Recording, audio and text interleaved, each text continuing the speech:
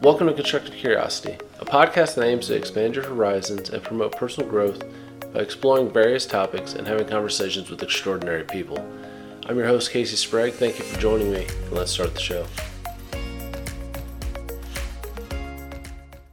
Welcome into Constructive Curiosity, the latest edition of Monday Motivation Minutes. You can find all episodes of Constructive Curiosity on sfcconsultingservices.com, which will also give you the SFC Insight blog. But you can also find us on iTunes, Google Play, Spotify, anywhere else that you're going to find your favorite podcast. Feel free to like and subscribe there for all the latest information. So today is a Monday Motivation Minute, like I mentioned earlier, and our phrase today is FIka. So FIka is of Swedish origin, and it means a break from activity during which people drink coffee, eat cakes, or other light snacks, and relax with others. So in a more broad spectrum, we're talking about breaks, taking a break, the importance of how to let yourself step away from everything that you're doing and find the way to relax and then get back to being yourself. So Michigan State University did an interesting study, and they mentioned various benefits of taking breaks, including increases in productivity, improves your mental health and well-being. If your employees will feel like they are more valued by an organization, if the supervisors promote the fact that you should take more breaks, there's an increase in job satisfaction, and there's also just other physical things that happen to you. It can restore your attention. It makes you more focused.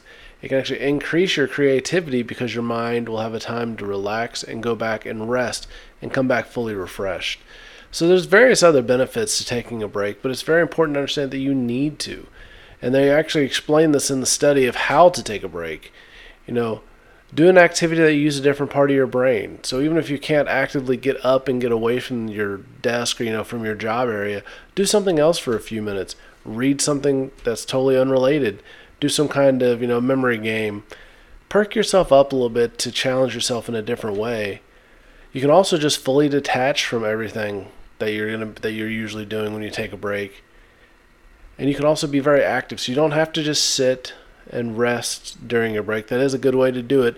But if you're a person that you need a different type of mental stimulation in order to maximize your rest period, feel free to take an active break. Do an activity that brings you joy, gets your mind loosened up, and allows it to relax. So breaks are very critical. They're very important. They need to be taken. You can't just work yourself to death, and if you do, you're not helping anybody, yourself, your family, anyone else around you, your work. You got to be the best version of yourself that you can be. And Emily Giffin said it very well when she said, I think it's important to try to be present with whatever it is that you're doing. And if you can't be present, take a break.